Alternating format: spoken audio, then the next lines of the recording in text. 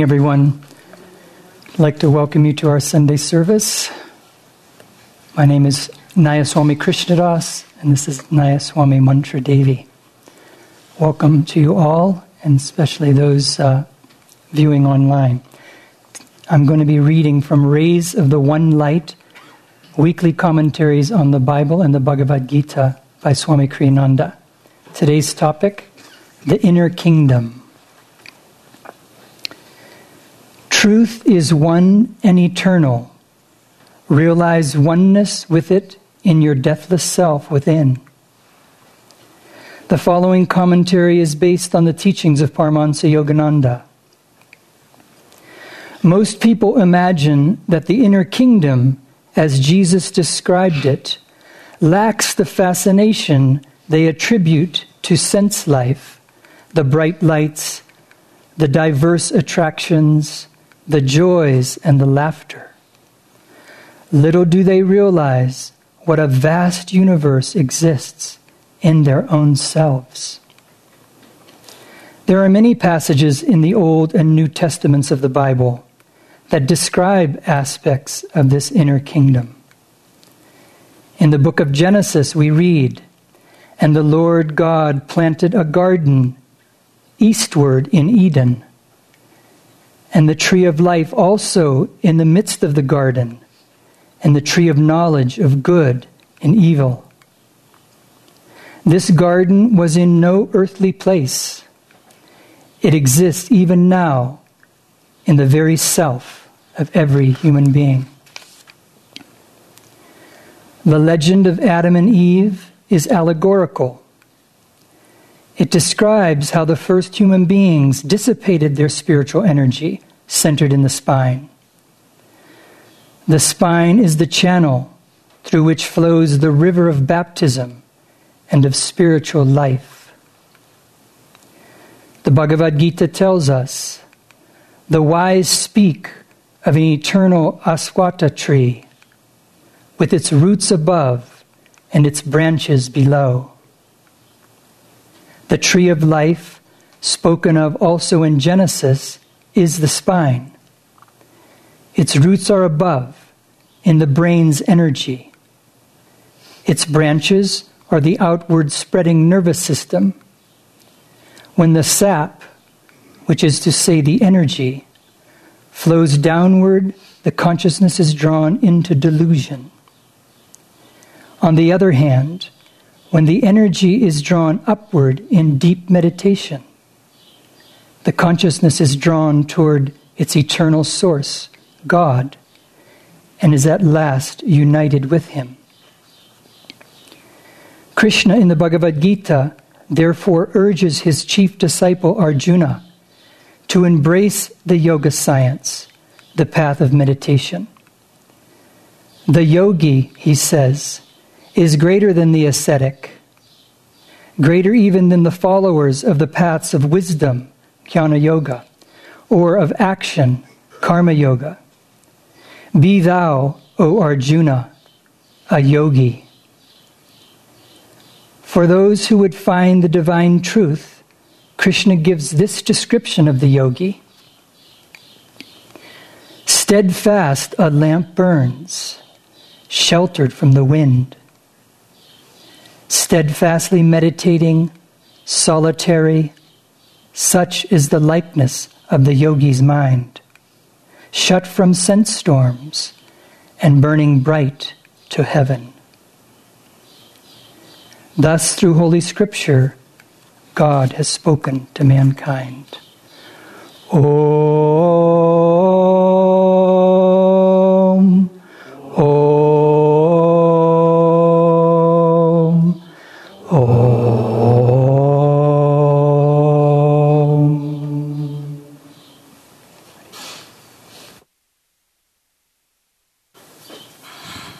I don't really need that. Sure, thanks. Good morning, everyone. I'd like to also welcome all of you, all of our guests at the Expanding Light, and all of you joining us on the internet to service this morning. I'm going to start by reading from Whispers from Eternity.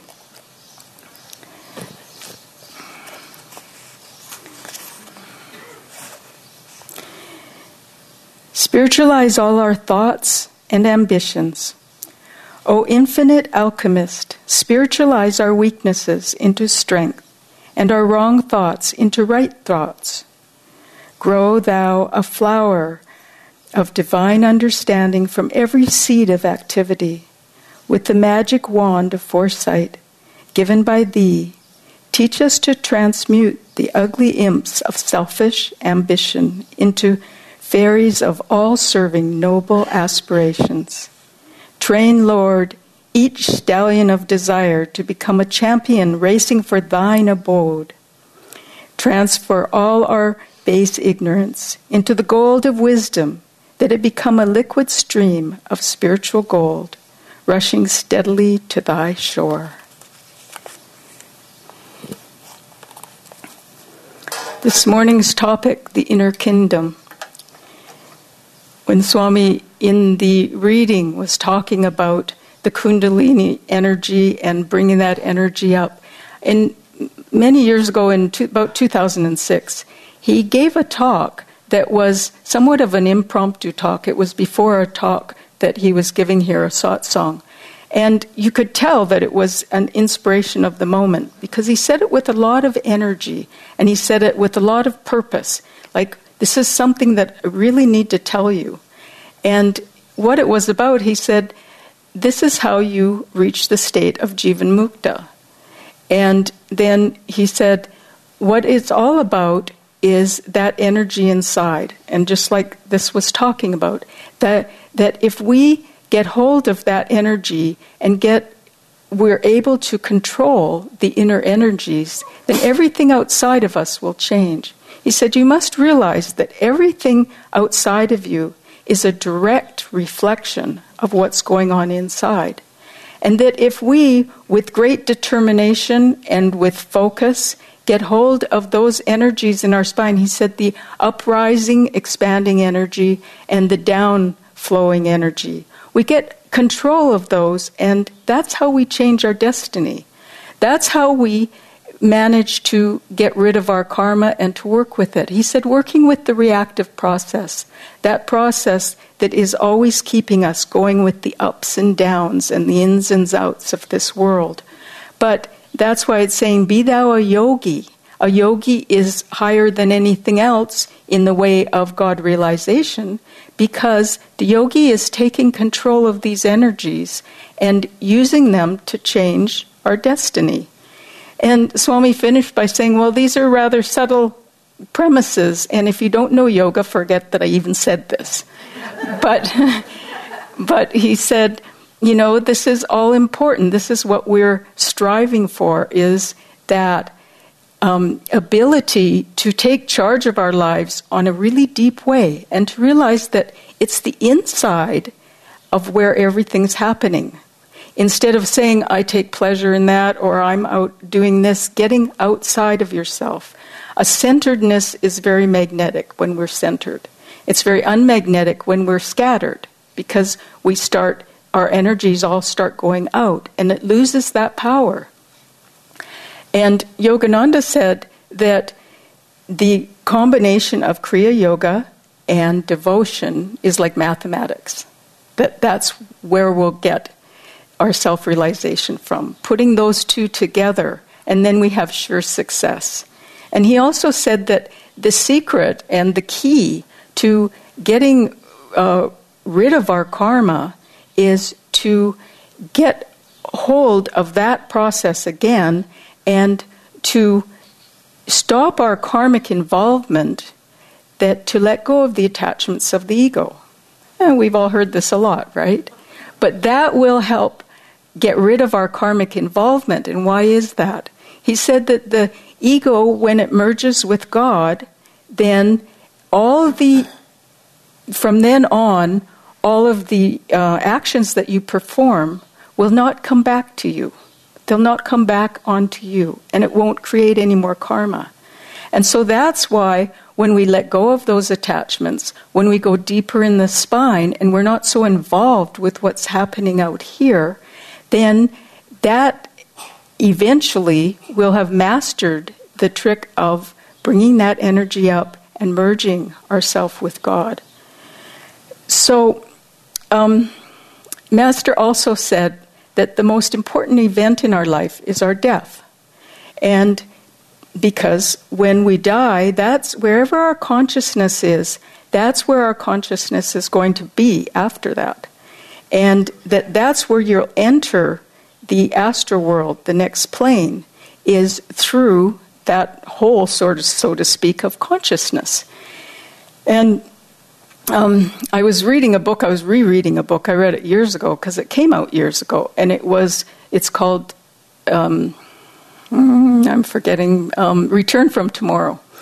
And it's by George Ritchie. He was one of the first ones to write some of these afterlife books and the experience that he had. And it was in 1943, he was 23 years old, and he was in an army camp. And he had been accepted into medical school, which was his dream come true because they needed more doctors, so they were pushing them through. But it was very, very hard to get into the medical college. And they had said, well, we want you to do it because you've had a little bit of training. And he had about a week to go before he had to be at the college. The college was 2 or 3 days bus ride from where he was in Abilene, Texas, and he had to go to Richmond, Virginia. And it was the 11th of December, and he came down with a fever, and a really bad fever. And so they hospitalized him. And all he could think of was, I have to get to the hospital when school starts, I have to get there. And so in his state of delirium, he kept trying to manage to get to the bus and to all these different things. And he would get better. In a couple of days, he was a little bit better, and then he would get up and just collapse again in this fever. It was getting worse and worse and worse. Finally, the day before school was supposed to start, he was just practically desperate that he had to get out of there. But this fever had just really hit him really hard again. And he woke up in the middle of the night, and he jumped up, and just with the sole purpose is, I have to get on that bus. And he went out of the little cubicle that he was in, and he's walking down the hall, and he sees a sergeant coming in toward him carrying a medical tray. And he says, excuse me, and the man ignored him. And the man was coming straight at him. And just at the last minute, George said, oh, it's going to hit me, and he turned out of the way. And the man just ignored him. He said, well, I'm going to find my own way. And he went out, and I have to get to Richmond. And he went out of the building, and he found himself flying above the ground. And he's not getting it yet, though. And his sole focus is to get to Richmond. And then at one point, he's realizing, I better ask somebody for directions. And he found himself suddenly on the ground, and there was a man walking along, and he said, excuse me, and the man ignored him and went into a restaurant, and he put his hand out, and his hand went right through whatever is it. And suddenly he's starting to realize there's something really weird going on. That maybe it's not the other people, but it's him. And there's something very different happening. So then he thinks, he's starting to realize, where's my body? Maybe when he got out of bed, out of the cubicle, he looked back and he saw someone sleeping in that bed, and he didn't recognize who it was. And so he goes all the way back and finds himself, as soon as he had that thought, he's on his way back to the hospital. But he can't find the body because he can't remember where the cubicle was. So he spends this long time until he finally recognizes the ring on this one of the body's fingers, and he realizes it's him. And he said it was a feeling of utter loneliness to know that there was my body, and here was I, and what's going on. And then this light started to come into the cubicle. And there was a man standing there that was just radiant with light. And George, in his mind, he had the thought, when he looked at this beautiful being, he said, this is the Son of God. And he just felt an all-encompassing love and compassion. And Jesus took him on a little journey. And first of all, they went into a city. And they were looking down, and the streets were crowded, just crowded with way too many people that could fit on the streets. And there were people doing all kinds of things, different, like, basically he was realizing that some of them were disembodied spirits and some had bodies. And in an office building, an older man was standing behind a younger man, and he was yelling business advice to him and trying to grab the phone from him, but he couldn't grab it because he didn't have a body, right? And a woman following her son down the street and telling him advice and saying, you need to put on a scarf, and your wife isn't taking care of you, and all these different things.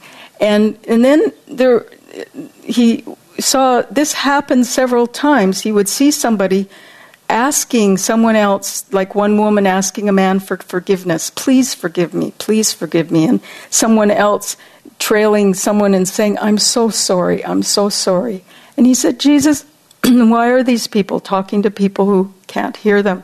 And Jesus said, well, those ones who are apologizing and saying they're sorry and are suicide cases, and they're chained to the consequences of their act. And that all these people were basically chained to their attachment to the world. And then he took them into a bar, and in the bar, it just sort of really illustrates the point that there were people in there that were trying to take drinks, but they couldn't grab the drinks. They're trying to smoke cigarettes, and they couldn't get at them. And people in there who were drinking, and when they would pass out, then suddenly there would be a crack in their aura, and one of these spirits that really were wanting to experience that through them would jump into their body. And George is watching all this, just in amazement that this could be happening. Then he realized this is hell.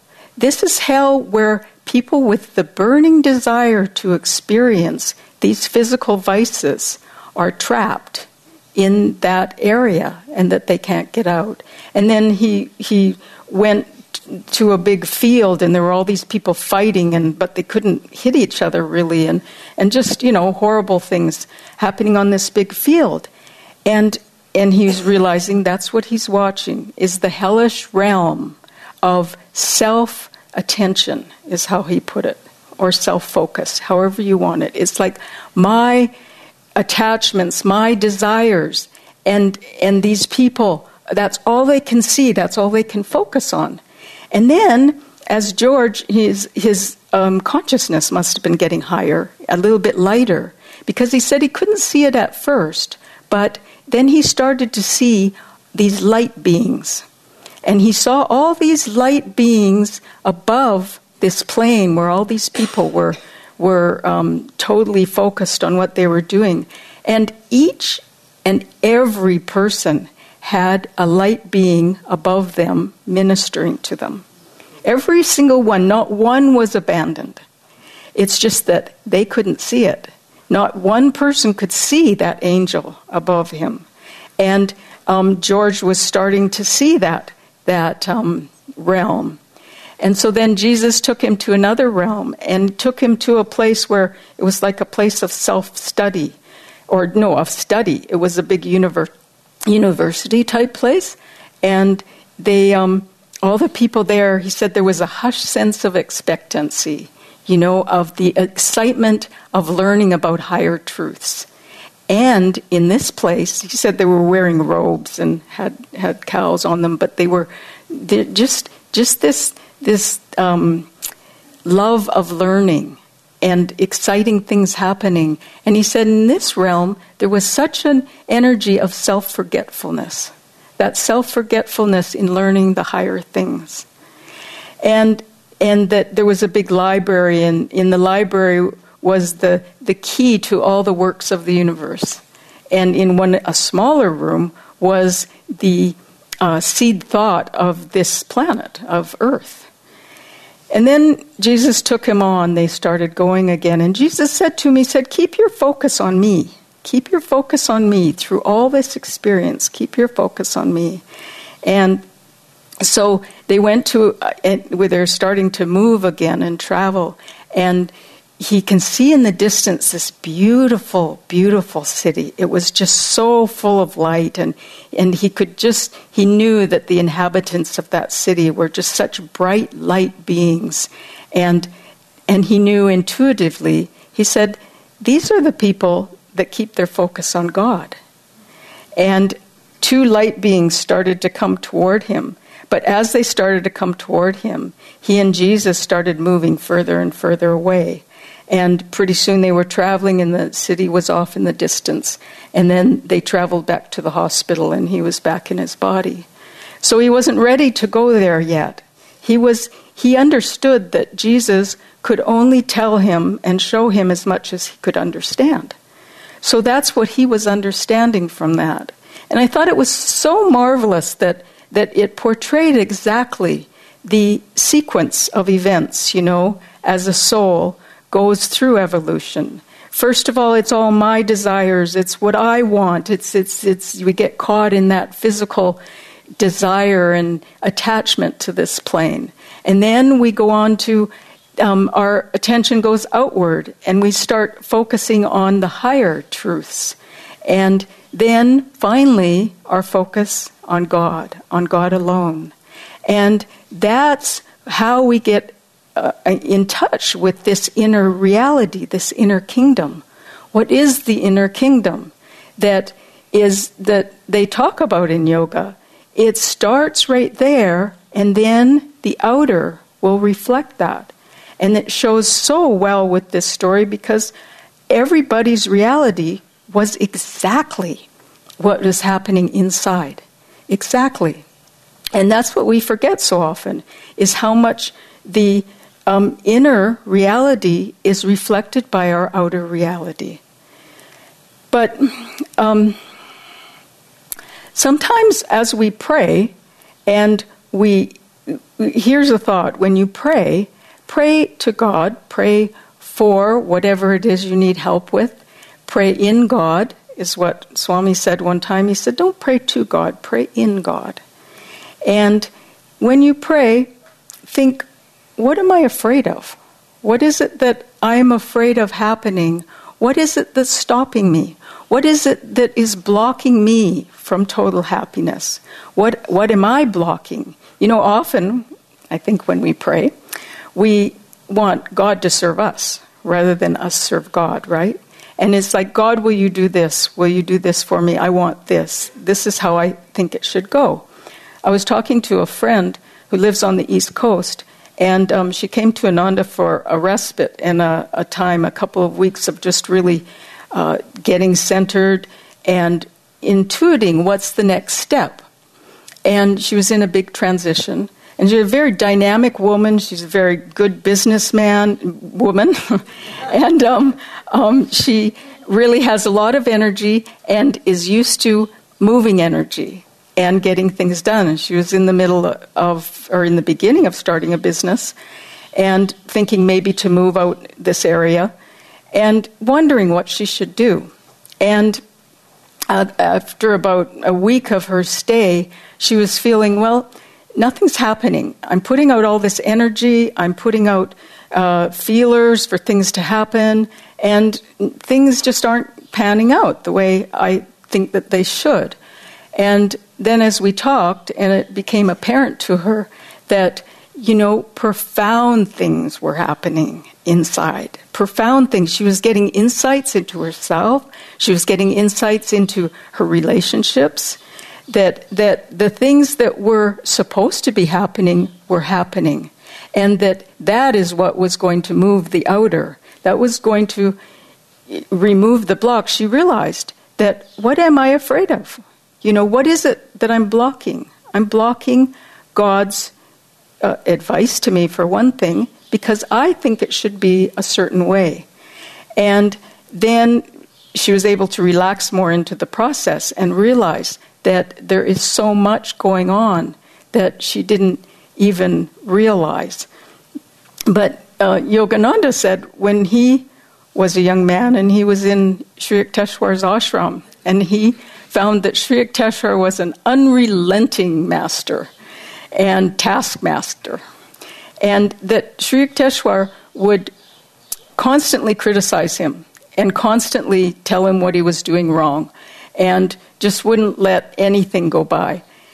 And Yogananda said, when I abandoned I abandoned all, I'm losing the word that he said because it was so perfect, all resentments. When I abandoned all underlying resentments, I found that his chastisements stopped.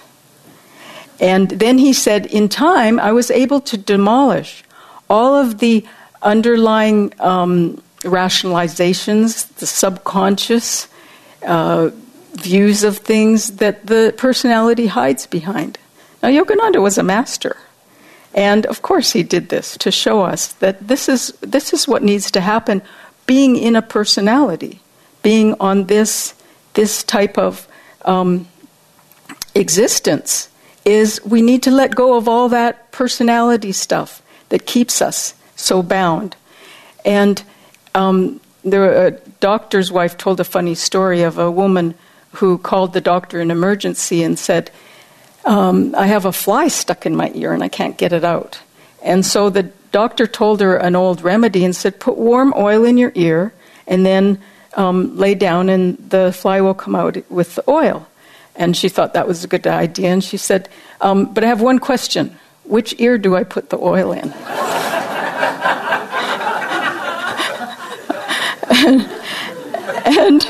And of course, if she had thought about it, she would have figured it out. But isn't it true? Are we doing that to God all the time? You know? Well, should I be resentful and should I hold on to this hurt and should I hold on to my pride and should I compare myself? Should I feel bad about myself? Or should I love God? Should I expand my reality? Should I love others? I mean, aren't we constantly doing that? We're always putting the oil in the wrong ear. And then we think, why isn't it working? Why isn't it working? So that is the most important thing, is our attitude with that, is keeping ourselves in the right state of attitude. And how do we do that? We do that by bringing the energy up. We bring that by focusing on God instead of ourselves. And I was reading this book. It's a wonderful book. It's called The Quest for God. And it's a book by Swami Ramdas. This is the same Ramdas that Swami Kriyananda talks about, that came to visit Mount Washington. And, excuse me, and he, when